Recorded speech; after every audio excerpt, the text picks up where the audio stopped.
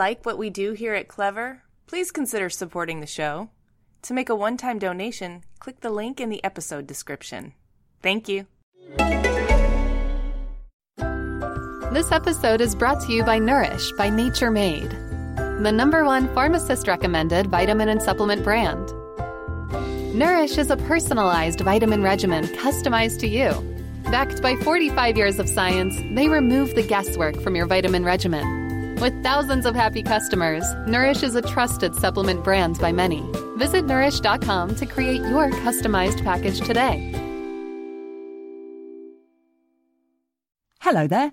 This message is coming to you from the History Extra podcast from BBC History Magazine, a collection of fascinating conversations with leading historians, giving you the lowdown on history's biggest characters, hidden stories, and greatest adventures. Speaking of great adventures, this week the History Extra podcast is brought to you by Booking.com. Whether you're looking for a culture-filled city break, a local getaway, or a far-flung adventure, you can save at least 30% with Booking.com's Black Friday deals. These deals are for a limited time only, so you'll need to book before 1st of December to make the most of them. But the good news is that you'll have the flexibility to travel anytime in 2021. Head to Booking.com/Black Friday to book your next big adventure. Support for Clever comes from Master and Dynamic. We know you love great design and care about quality audio, so we know you will love Master and Dynamic's headphones and earphones. Brilliant sound and design motivates everything they do, so Master and Dynamic products are the perfect gift for the music and design obsessed alike. And after you see the craftsmanship and premium materials, we know you'll want to get a pair for yourself too. Whether you're looking for luxurious and comfortable over-ear headphones, portable and power-packed true wireless earphones, or an immersive wireless speaker, Master and Dynamic has what you need to upgrade your listening experience. Hear your favorite podcast, Clever, obviously, and your favorite songs in a whole new way. Visit masterdynamic.com and use the code CLEVER for 10% off your new pair of headphones. Terms and conditions apply. That's masterdynamic.com.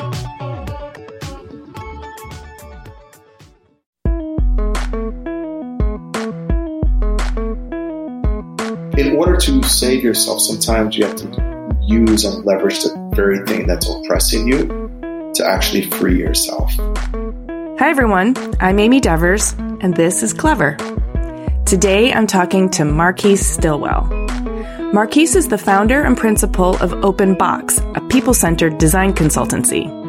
Co-founder of Open Docs, an art and design-oriented documentary filmmaking company, and co-founder of Dean Journal, a print magazine and online platform that centers design as a social practice. Additionally, he's on the board of many other arts-driven and civic enterprises, such as Lowline Underground Park, Art Matter, Urban Ocean Lab, and Creative Capital, among others. His curiosity and passion for people and spaces has grown into an agile and effective practice of creating systems and formulas designed to make built environments better for all people. An advocate of social fitness, he's a graceful pro at listening, holding space, being vulnerable, and navigating change. Here's Marquise.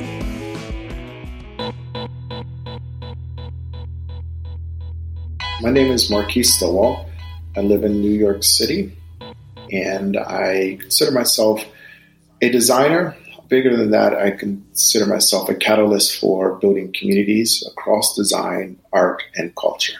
I always love to set things up, though, by understanding a bit about how you came to be you. Can you paint the picture of your childhood for us? Where'd you grow up? Definitely a Midwestern kid living in a big city now.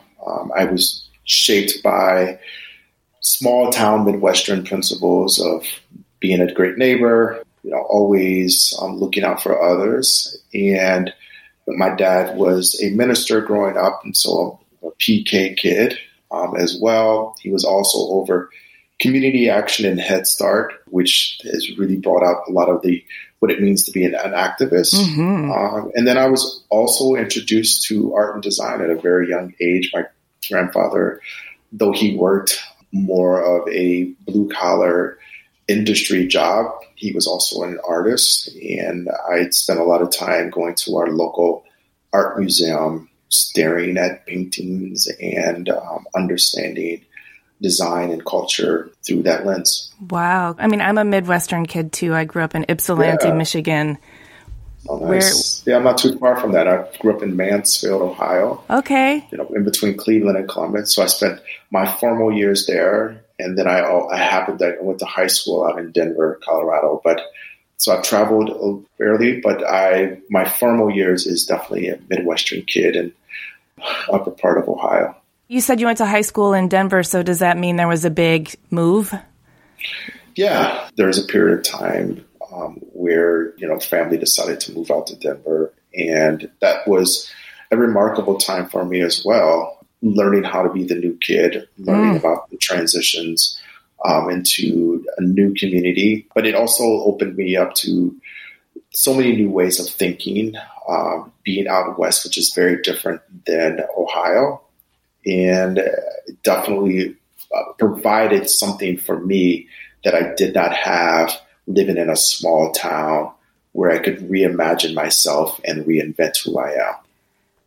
Oh, that's really interesting, because that's in adolescence when you're kind of we're all fishing around for our adult identities then anyway. So you sort of were able to enact yours on a new stage?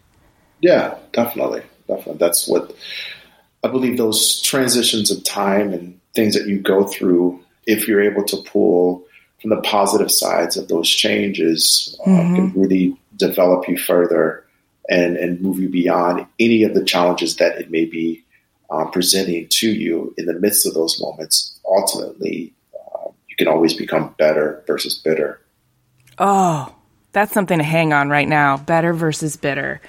So I want to talk about OpenBox, which is the human-centered design consultancy that you founded. And just by way of sort of connecting the dots, I know that from high school in Denver, you got an undergrad in advertising, an MBA and MA in economics, and then you did some work in the world. And circa 2009, is that about right, when you founded OpenBox? Yeah. Okay, yes. Help us understand what compelled you to start this business, why you named it OpenBox, what's the driving mission, and what kind of work do you do, and how does it play out there? Yeah.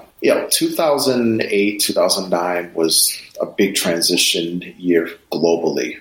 Before COVID-19, we would have been looking at that as a real marker of time to say, a lot of things changed. And so OpenBox for me was a new iteration of something that I've been doing all my life. And it's taking the principles of design, which is really rooted in understanding how humans respond to their environment around them, whether that's through an object, a chair that you're sitting in, through a service. To me, the core idea of design thinking is around understanding the human element, people-centered design, the aspects of who we are. And I felt like during that time period, we were all going through so many different changes. I've already been touching design in many different ways, but I'd never just pulled it all together to actually do something as formal as being more of a consultant with it and start a firm named OpenBox to do that. And so in 2009, that's when I started OpenBox. The name comes from a gentleman by the name of Henry Box Brown. He was a former slave that put himself in a box and mailed himself to freedom, crossing the Dixie Line to go into Philadelphia. And it's so ingenious. It's such a great story. It's this idea of, in order to save yourself, sometimes you have to use and leverage the very thing that's oppressing you to actually free yourself. And for me, OpenBox is all about leveraging the things that I've gone through personally, what we've all gone through, using the framework of design thinking to uncover new insights, to free ourselves, to create new opportunity. I mean, Henry Box, to what you're doing there, it's a lot of it is understanding the systems and the structural integrity of those systems and how to I don't want to say work loopholes, but it's leverage them. And you can do that absolutely. when you understand them. And then sometimes, right. they need to be undermined, which is, you can do that more strategically when you understand how they work too. That's right. So give us a sample of some of the projects that happen. Yeah, so I'll expand. So OpenBox is three parts. We have the design consultancy firm. So we work with different types of organizations, both for-profit and nonprofit. Our last project that we just finished was with MLK Library in Washington, D.C., where they're redoing and rebuilding that library. And we helped them to reimagine what is a library. Library has always been a place where you go, you want to check out a book, you're doing some research, you get a book. But today, libraries serve as community spaces where people, when they first move to this country or move to the neighborhood, are looking for a connection. It's where you can go get your taxes done. It's where you can get information about housing and food. And so the library as an idea, as an infrastructure has changed. And we wanted to make sure that the redesign of this actually spoke to the neighborhood needs. And so we did a lot of community engagement work. We hosted a lot of different events and moments to help inform the redesign of the library. So we were part of a larger team of other designers and architects, exhibit designers, but our aspect of it was focused on community and making sure that we brought their voices in. And then the other aspect of OpenBox is Open Docs. It's a documentary film company. And so we do a lot of different types of documentary films, focus on art and culture and design for the most part.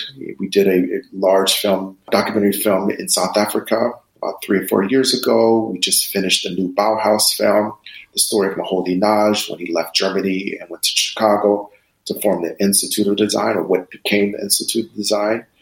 And then I also have a venture arm to what we do. We're invested in a lot of different types of companies, everything from robotics to Deem, the journal that we will discuss hopefully as well. That is comprehensive. And it sounds like in terms of your brain that understands systems, you understood also not to silo yourself and that you could actually have a lot more impact if you touched different areas of communication and design and how money moves.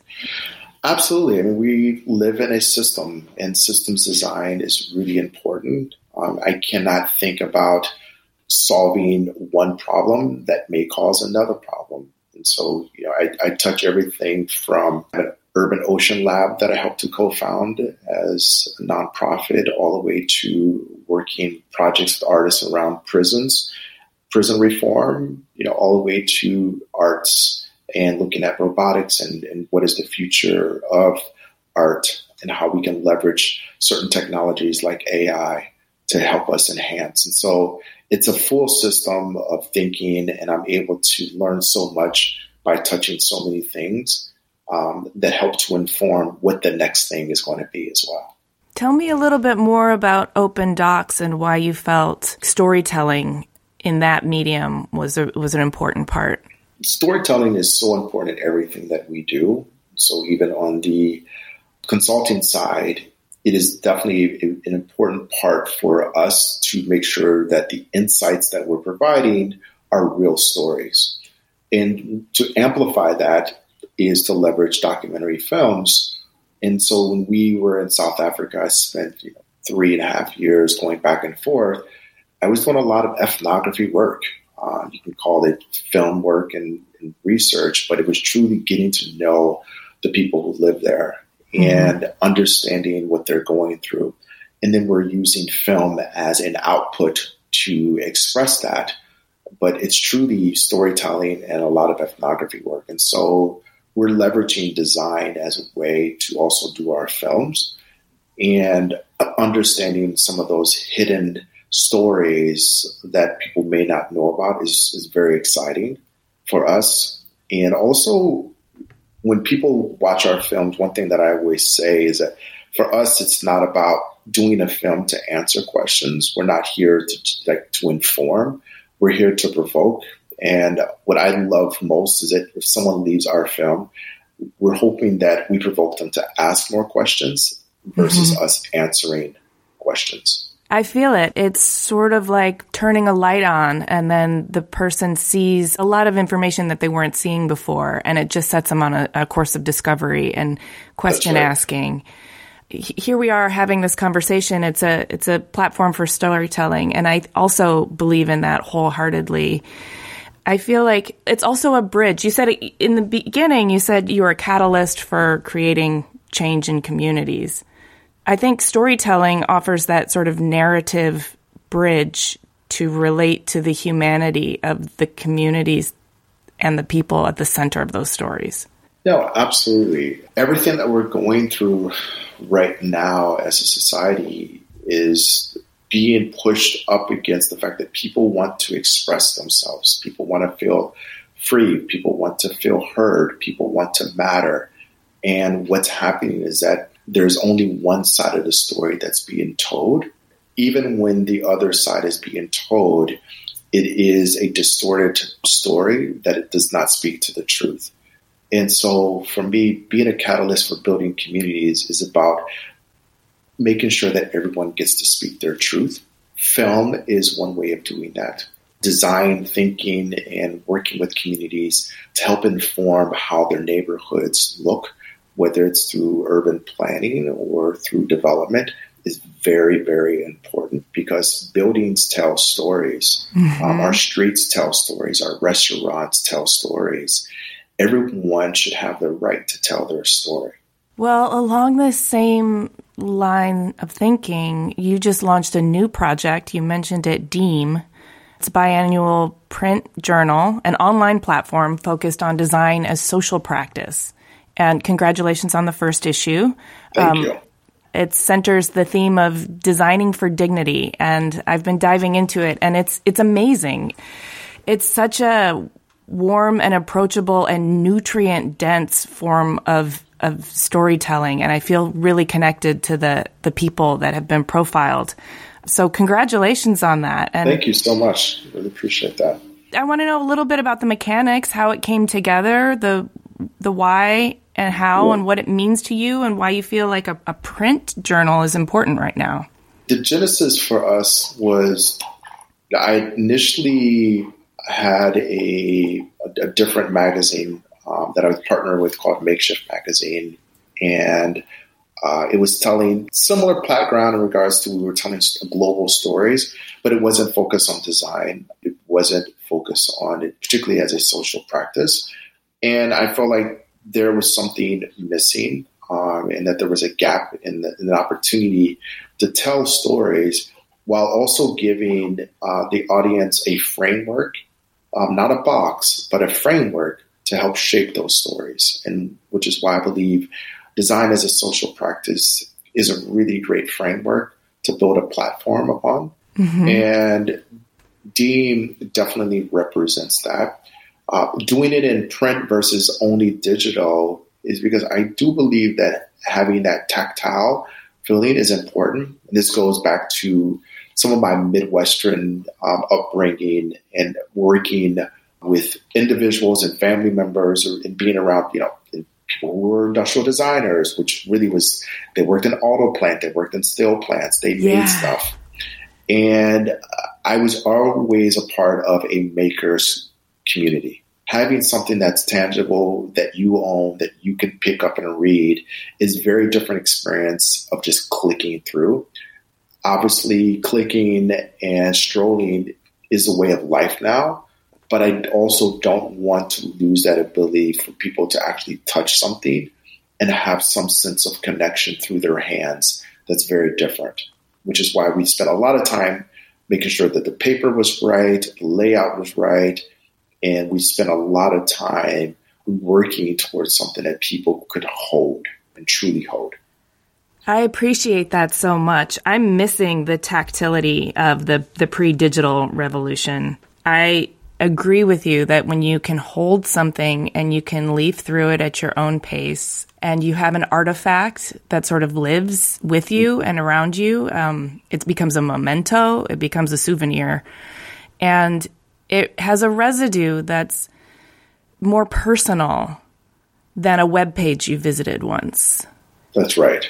And that impact, I think, it can seep in and the stories can feel like something you can hold. And I know that's a metaphor, but it's also literal. When you can hold those stories, you can hold them close to you. I think that's something that's really important. So I love that, you're making it accessible on the online platform and you're also making it tangible. Yes, absolutely. It's important to do both, and we understand that, which is why it's biannual. It's not a monthly, and it is a journal. And that's also something that was really important for us, that the journal speaks to some of the academic side of this and the rigor, making sure that there's real rigor around the stories, rigor around the research, as well as something that's a journal that you can always come back to. I don't expect someone to just sit and read all the way through it and just kind of throw it off to the side. I'm hoping that people go back to this, that even though it's biannual, even a couple of years from now, they're coming back to this first issue because it's something there that they weren't ready for. And now they're like, I think I read about that. Let me go back and go back and read more about what that meant then. And the stories are there is an academic rigor to them. They have substance, but they also have a real warmth and humanity to them, which is the kind of thing that doesn't make it feel like homework. Absolutely. So can we dive a little bit deeper into your creative process? Because I'm fascinated because you do touch so many systems and so many ways to interface with communities and make things. You've talked about human-centered design. You mentioned people-centered design, which is, I know, your focus. And can you break down for us what people-centered design is and why that's at the center of your work? No, absolutely. I would say that what distinguishes us both as Open Box, the design firm, as well as Deem, the journal, is our ability to understand the impact of culture in everyday life. And as individuals, the people-centered portion, we are all influenced by our environment. Our environment consists of so many different elements and inputs. Some of that is the fact that you and I can align on what it means to be from the Midwest, right? And there's a culture in the Midwest. And understanding how that helps to inform how we make decisions and how we may connect with something is really important. The other piece of this is also our ability to dive deeper into culture as a Black person and understanding this country and understanding our relationship to this country and what that means from a cultural standpoint is really important. Just by nature of being born, I would say similar to maybe women, we are born very dynamic. We're born where we have to be multifaceted. I can't just check off one box and focus on one thing because so many things affect my everyday life. And understanding how that works is really important to design. And I would say that the challenge with how do we move forward, particularly after COVID, particularly after things are going in social justice, is that everyone has to understand how they're being informed and make sure that they have people who can represent that voice in their organization. And so our design process is always about making sure that we have real people who can be have real insight into the work that we're doing. And those individuals get to bring their whole self to the office, to the project. This is not about just taking frameworks off of a shelf or taking your education and just trying to apply it. It's how do you live your everyday life? How are you human? People want to talk to human beings. When you're sitting and you're asking someone in a neighborhood about their life, you're not just doing some survey to check off a box to see if they like a certain type of a latte, at a coffee shop. You're asking them about their life, like what makes them tick. The coffee shop is really just this interplay between their life as a way for them to move within their life. It's not a place where we're all just a destination. It is a place that plays into our neighborhood. And we want to make sure that we're understanding the culture behind the way people are living their lives, not just checking boxes on what their desire is and how they just want to spend their money. That makes perfect sense. And it also speaks to the sort of ethnographic component that you've always been involved in. But it also speaks to the idea that we can't just apply whatever our notions are as designers. We can't just slap them on a community and expect them to adhere, to conform to that. It really needs to reflect the needs of the community. And in order to understand what those needs are, you need to know the community. That's right. But I think that's scary for a lot of people. It's because it's messy. It's not you can't start with a recipe and follow it. You have to do the work, and then you have to construct something from all of these new unknowns. Right, which is why design as a social practice is so important, because you have to be willing to be vulnerable. And the challenge with a lot of design today is that we just want to get it done, and we're not willing to do the work that will allow us to get it done right, which require us not only to be curious, but to be vulnerable and to go in not as experts, but as people who can hold space. The team that we have, it's all about holding space. It's about allowing whoever we're working with to actually express who they are. And we're holding that space. We're leveraging some of our frameworks to prompt people, but we're not coming in as experts. And when you let go of trying to be an expert and come in with your preconceived notions, then that's when greatness happens. That's when you get to discover what you didn't know and make something that's more collaborative with the community with it. That's correct. And that's everything, because if the community feels invested and they feel some ownership and they feel reflected in what's building around them, then they don't feel ignored, unheard, and dismissed. And that's the problem. What's going on right now is that people, they don't see themselves in their cities anymore. Yeah. And that is why everyone is feeling this intensity around whether it's Black Lives Matter, whether it's everything we're going through with COVID-19. It's like, where am I? Where do I belong? Neighborhoods and cities are changing so quickly.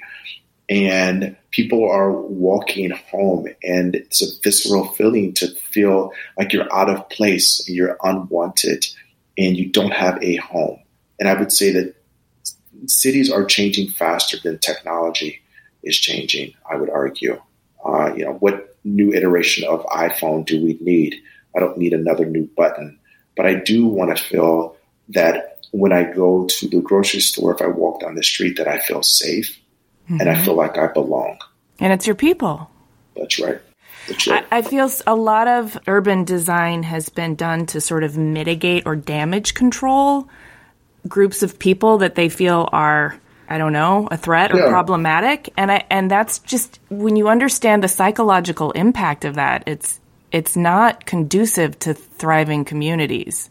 Absolutely. It's not. So, I mean, you kind of touched on it, and we're going there. You believe that we can help inform the future of cities by thinking about people first. And that's the thesis of what you're talking about, this people-centered design. And absolutely. And so the program then is to do this ethnography, to understand the communities, to reflect the people, and then design buildings and objects around that, as opposed to buying land, engineering, figuring out how to get the most return on your investment in terms of the real estate square footage. And in many ways, just try and capitalize on the people, which isn't, it's not a two-way relationship. It's egocentric, and it's not community-centered.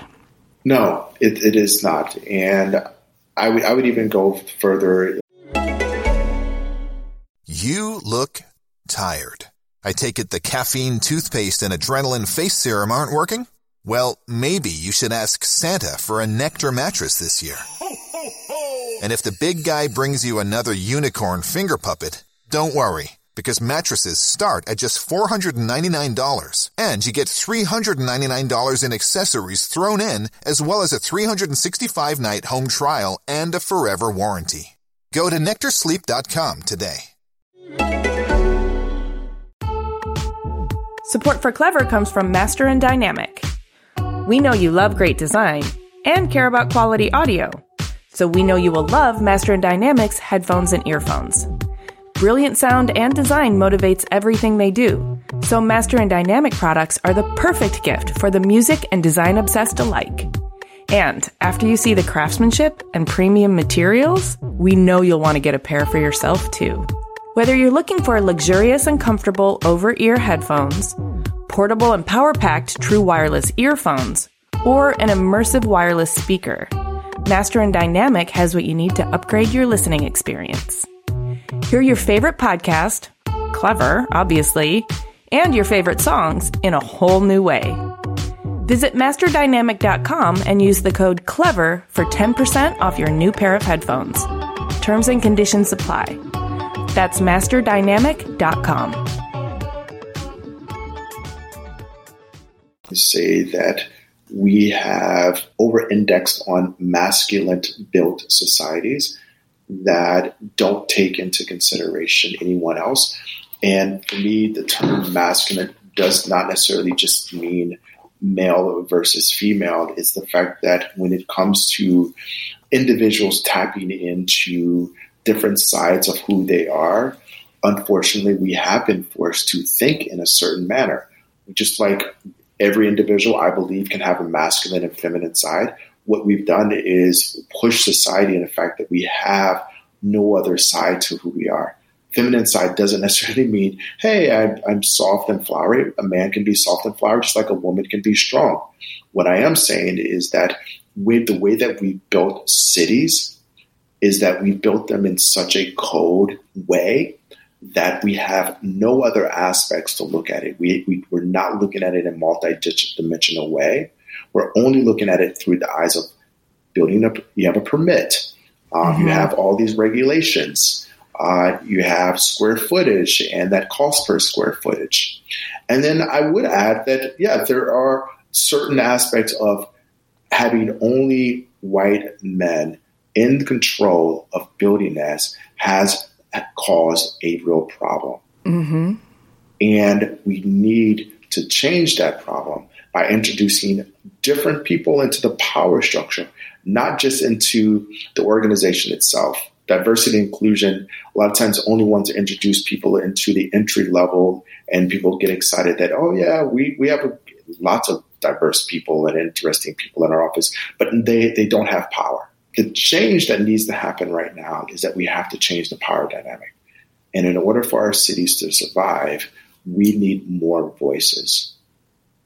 We need lots of different voices. And I would say we need to actually over-index on those voices in a very clear and precise manner in order for us to go to the next level.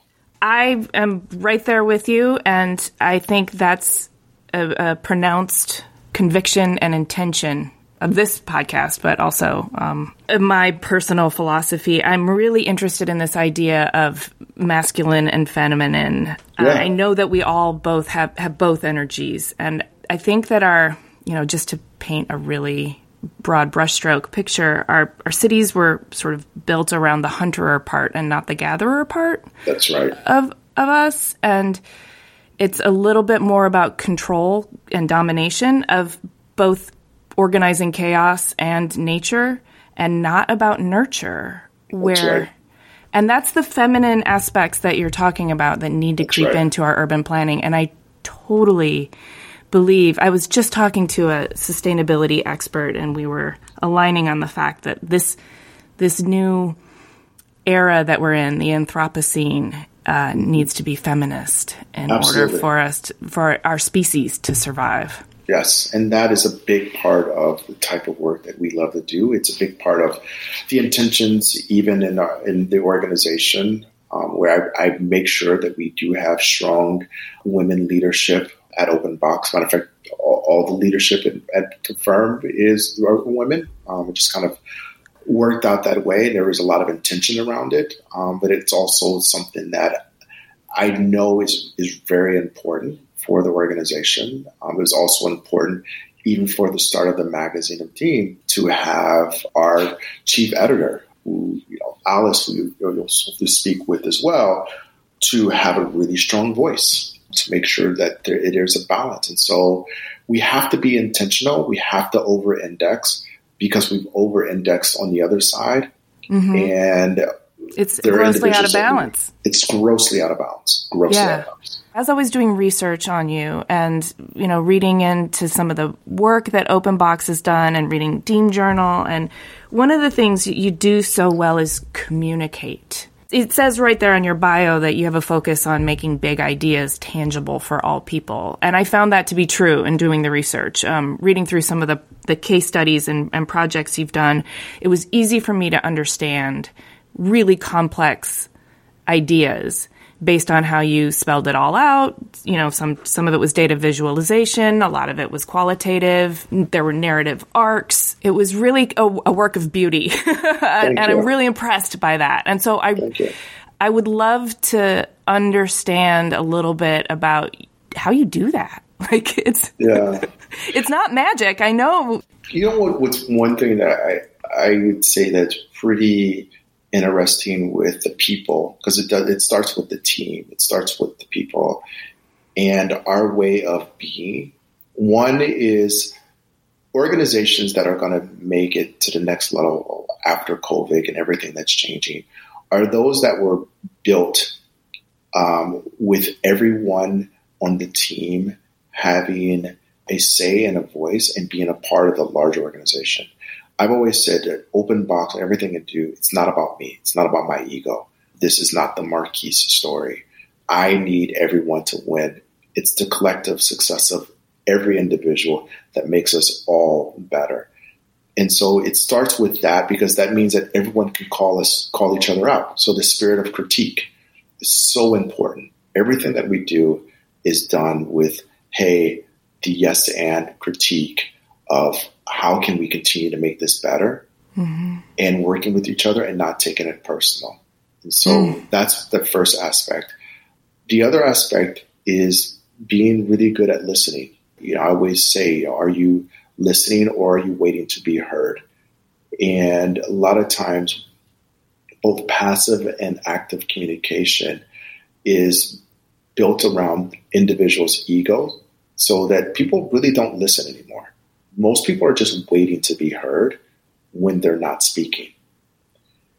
And with the work that we do, when we are engaging with community, when we are doing the work, we make sure that we are truly listening over and over again.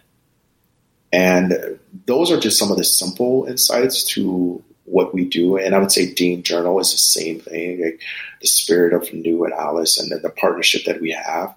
It's very much a equal partnership across the three of us. We're always making sure that each one of us is heard and listening, regardless of how the origin of the magazine started. To me, a good idea isn't powerful until you give it away. And I have no need to try to protect or control anything, because the only way that it's going to turn into magic is by having other people critique it, question it, and grow it.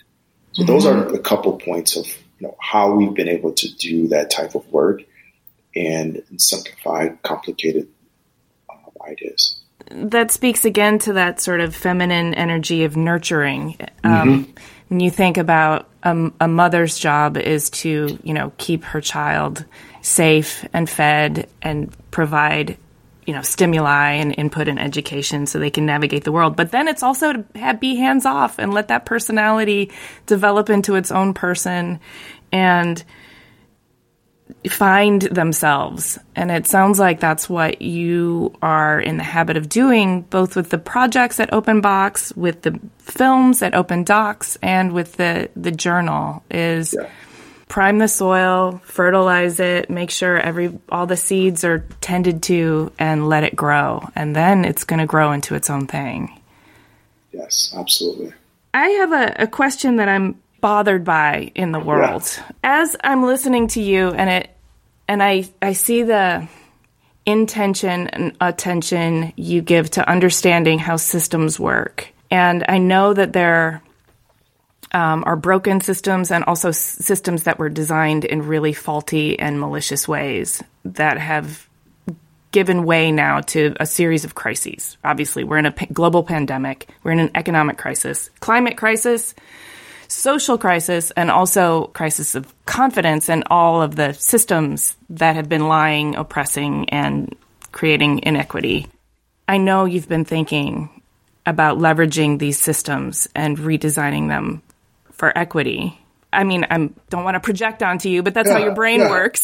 So I'm assuming that you have. I'm sorry, I'm so frustrated with our civic and legislative strategies, and why don't they include more and better design thinking along this framework? And how do we make a case for that so that it's not just political will that's our future is beholden to? I would say some of the work that we've done up to this point definitely represents that opportunity and that way forward in understanding how to redesign the system. Mm-hmm. And that's the first step, is recognizing that the system is broken and understanding that it needs to be fixed. The work that we were doing in South Africa and my time down there, and listening to their openness around being very brave and having these conversations around race, around economics, around who owns what. And it was very much in your face. And if it was new for you, it was like, could be overwhelming. But I feel like here in the States, we just continue to tiptoe around because we can see, in quotes, that things look okay, but there's the undercurrent of something that's greater that's going to really destroy us all.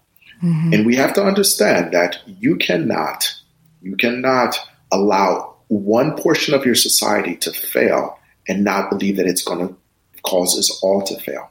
So you could not design a system where Blacks did not have access to education, access to healthcare, access to food, and not believe that it's actually going to affect everyone. Because if you look at really poverty levels, what it means to be poor in the Black community, it's very different than what it means to be in the white community. In the Black community, it's not always about education or failure of education. It's failure of access to power and the ability to actually employ oneself to do and to make decisions, because we're always been under control. We can't actually have access and mobilize and get things done. Within, white communities where I'm from, it is very different when it comes to what it means to be poor. Unfortunately, both groups are being affected. When I go to Ohio, when I go to the Midwest, a lot of my friends who are white are suffering, and sometimes suffering worse than Black communities. But no one's telling that story. And unfortunately, there is a percentage of society that continues to ignore the larger problem, and they continue to allow one group to represent the fears of a country and the problems of a country, when a lot of these things are so manufactured that they believe that it's going to benefit them even more, and it's not. And so for me, it's about recognizing that there is a problem, understanding how we need to undesign those problems before we can actually start to redesign and continue to design better systems for everyone. But until we recognize the first step, we'll never be able to do anything else.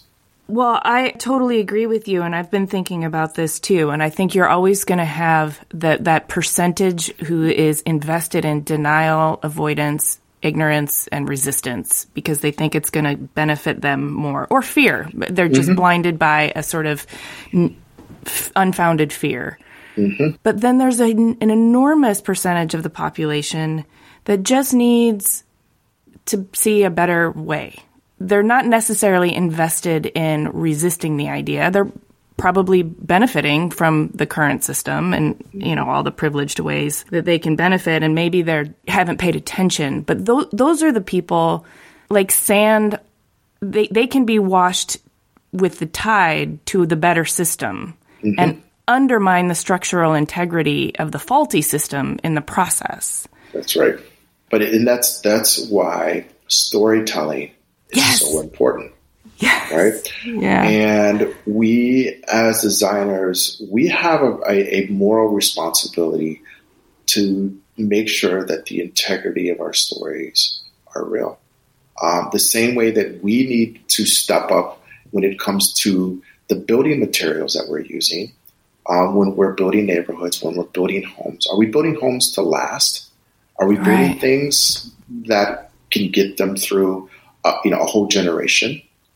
Or are we just building things that are going to go into a landfill? I really push designers to step up and be more responsible and not just hide behind our fancy CAD design or pushing pixels. Stop. Let's step forward as leaders. We can actually make such a difference by holding our ground and saying, this is what we refuse to design anymore.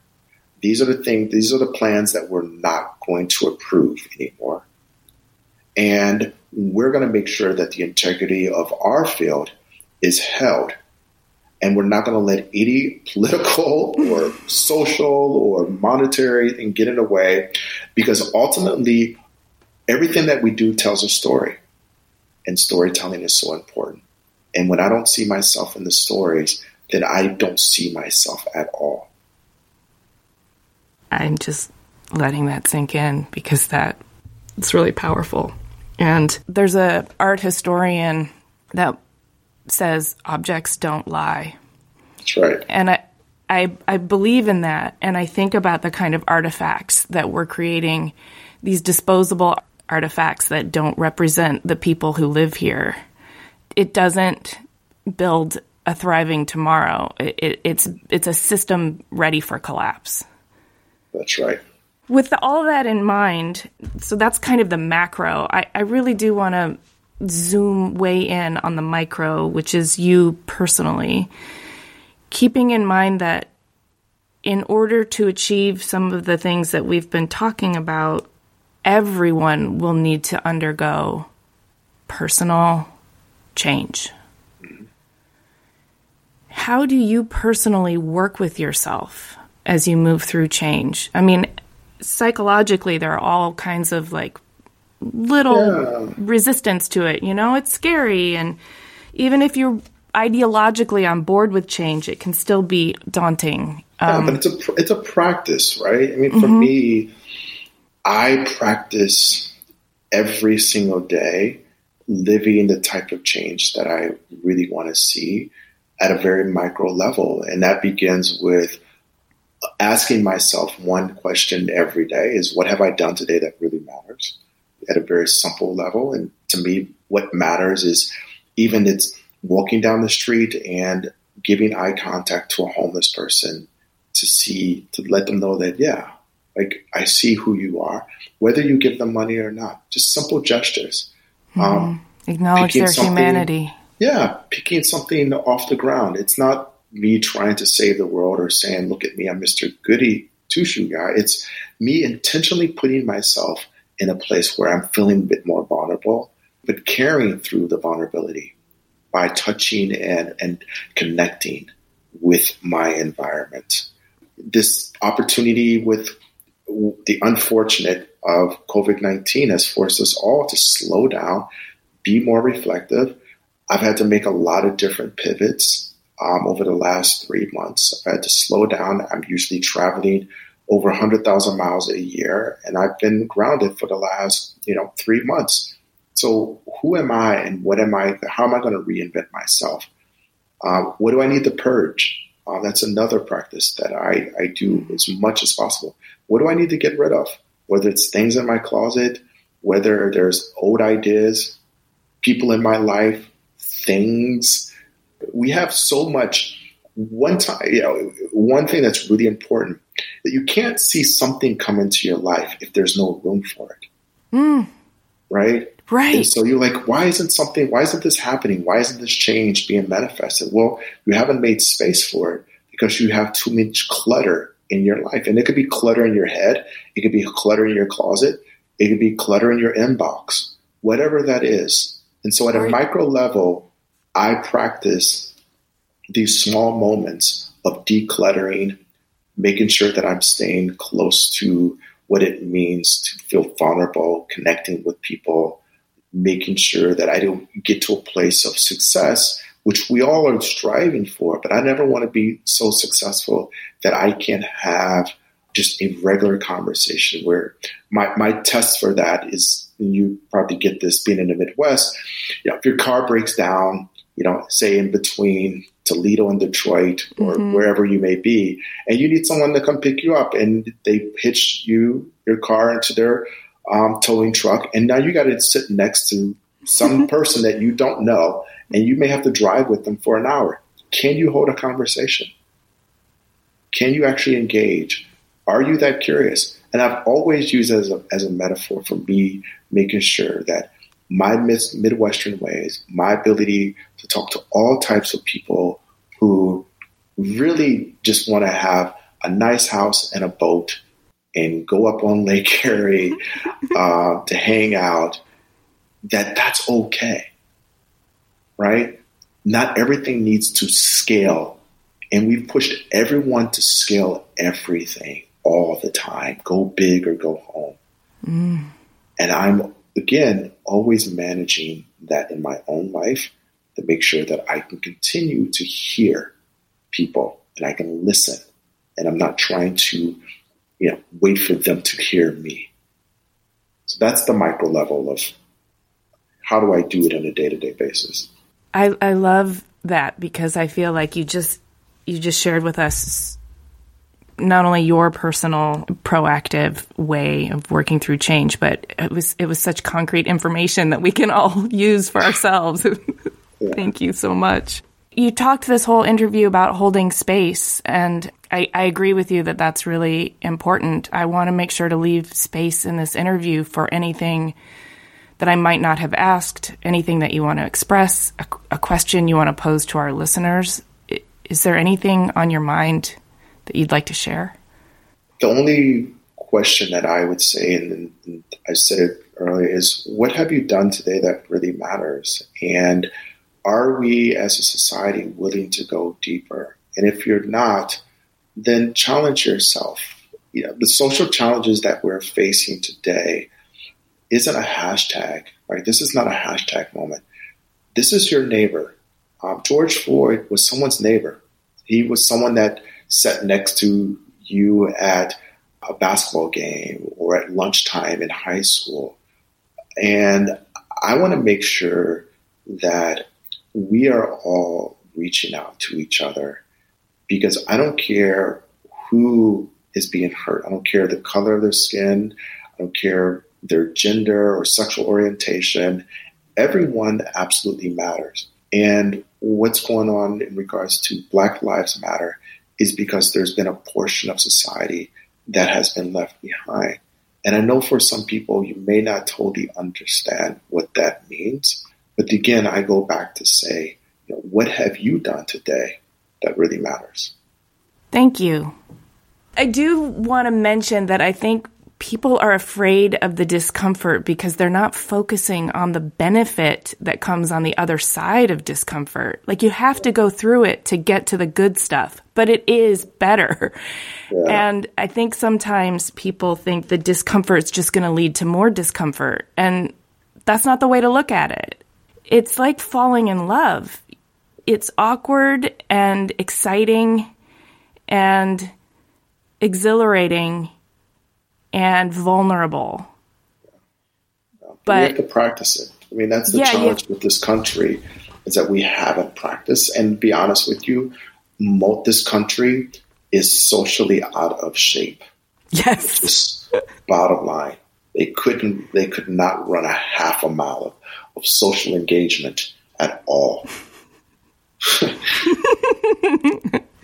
True. And that is the problem. So the pain is real. And we're in a marathon. This is a marathon. COVID-19 and everything that we're going through right now, it is not a sprint to the finish line of 40 yards. It is not. This is a marathon, and it's going to hurt.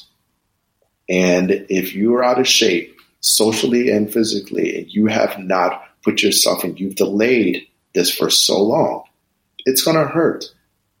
And it is not my job to always make everyone feel comfortable. Right. With the discomfort. It's not my job. And it's exhausting. Yes, absolutely. Well, I appreciate everything that you've shared. And I got a sense of what your hopes are for how this country, how we can manifest some positive change. I'd like to know personally, in your personal life, your career pursuits, the thriving of your own self and humanity, what do you want more of for you, for Marquise? I would say for me is just this continued pursuit to be myself and to feel freedom with that, to be able to walk down the street and just be me, which is why I love living in New York City. It does give me some sense of breath in being able to do that, which is very different than when I'm in the Midwest. And I'd love to be able to come home and be in Ohio and feel that sense of freedom and love, no matter who it is, and move past some of the ways that we've forced people to live. And I would say that that's what everyone is looking for. Everyone just wants to breathe. Yeah. And that's me. I just want to breathe. Well, thank you so much for sharing your story. I really appreciate your time and your attention and the work that you're doing in the world. And I'm excited to share your story with our listeners. I really, really appreciate it. And it's definitely been an honor. Looking forward to just being connected and connecting with your audience in any way. I mean, people can reach out if they have questions or want to connect. I'm always open. Thank you for that. Hey, thanks for listening. Go to our show notes to see images of Marquise, his work, and find links to all of his endeavors like Open Box, Open Docs, and Dean Journal. It's worth noting, at Open Box, there's a link to a deep and actionable resource list compiled by Carlisa to support the Black Lives Matter movement. To get to the show notes, you can click the link in the details of this episode on your podcast app, or go to cleverpodcast.com, where you can also sign up for our newsletter. Subscribe to Clever on Apple Podcasts, Spotify, or wherever you get your podcasts. And if you would, please do us a favor and rate and review. It totally helps us out. We also love it when you reach out to us on Twitter, Instagram, and Facebook. You can find us at Clever Podcast, and you can find me at Amy Devers. Clever is produced by 2VDE Media, with editing by Rich Straffolino and music by L1011. Clever is proudly distributed by Design Milk.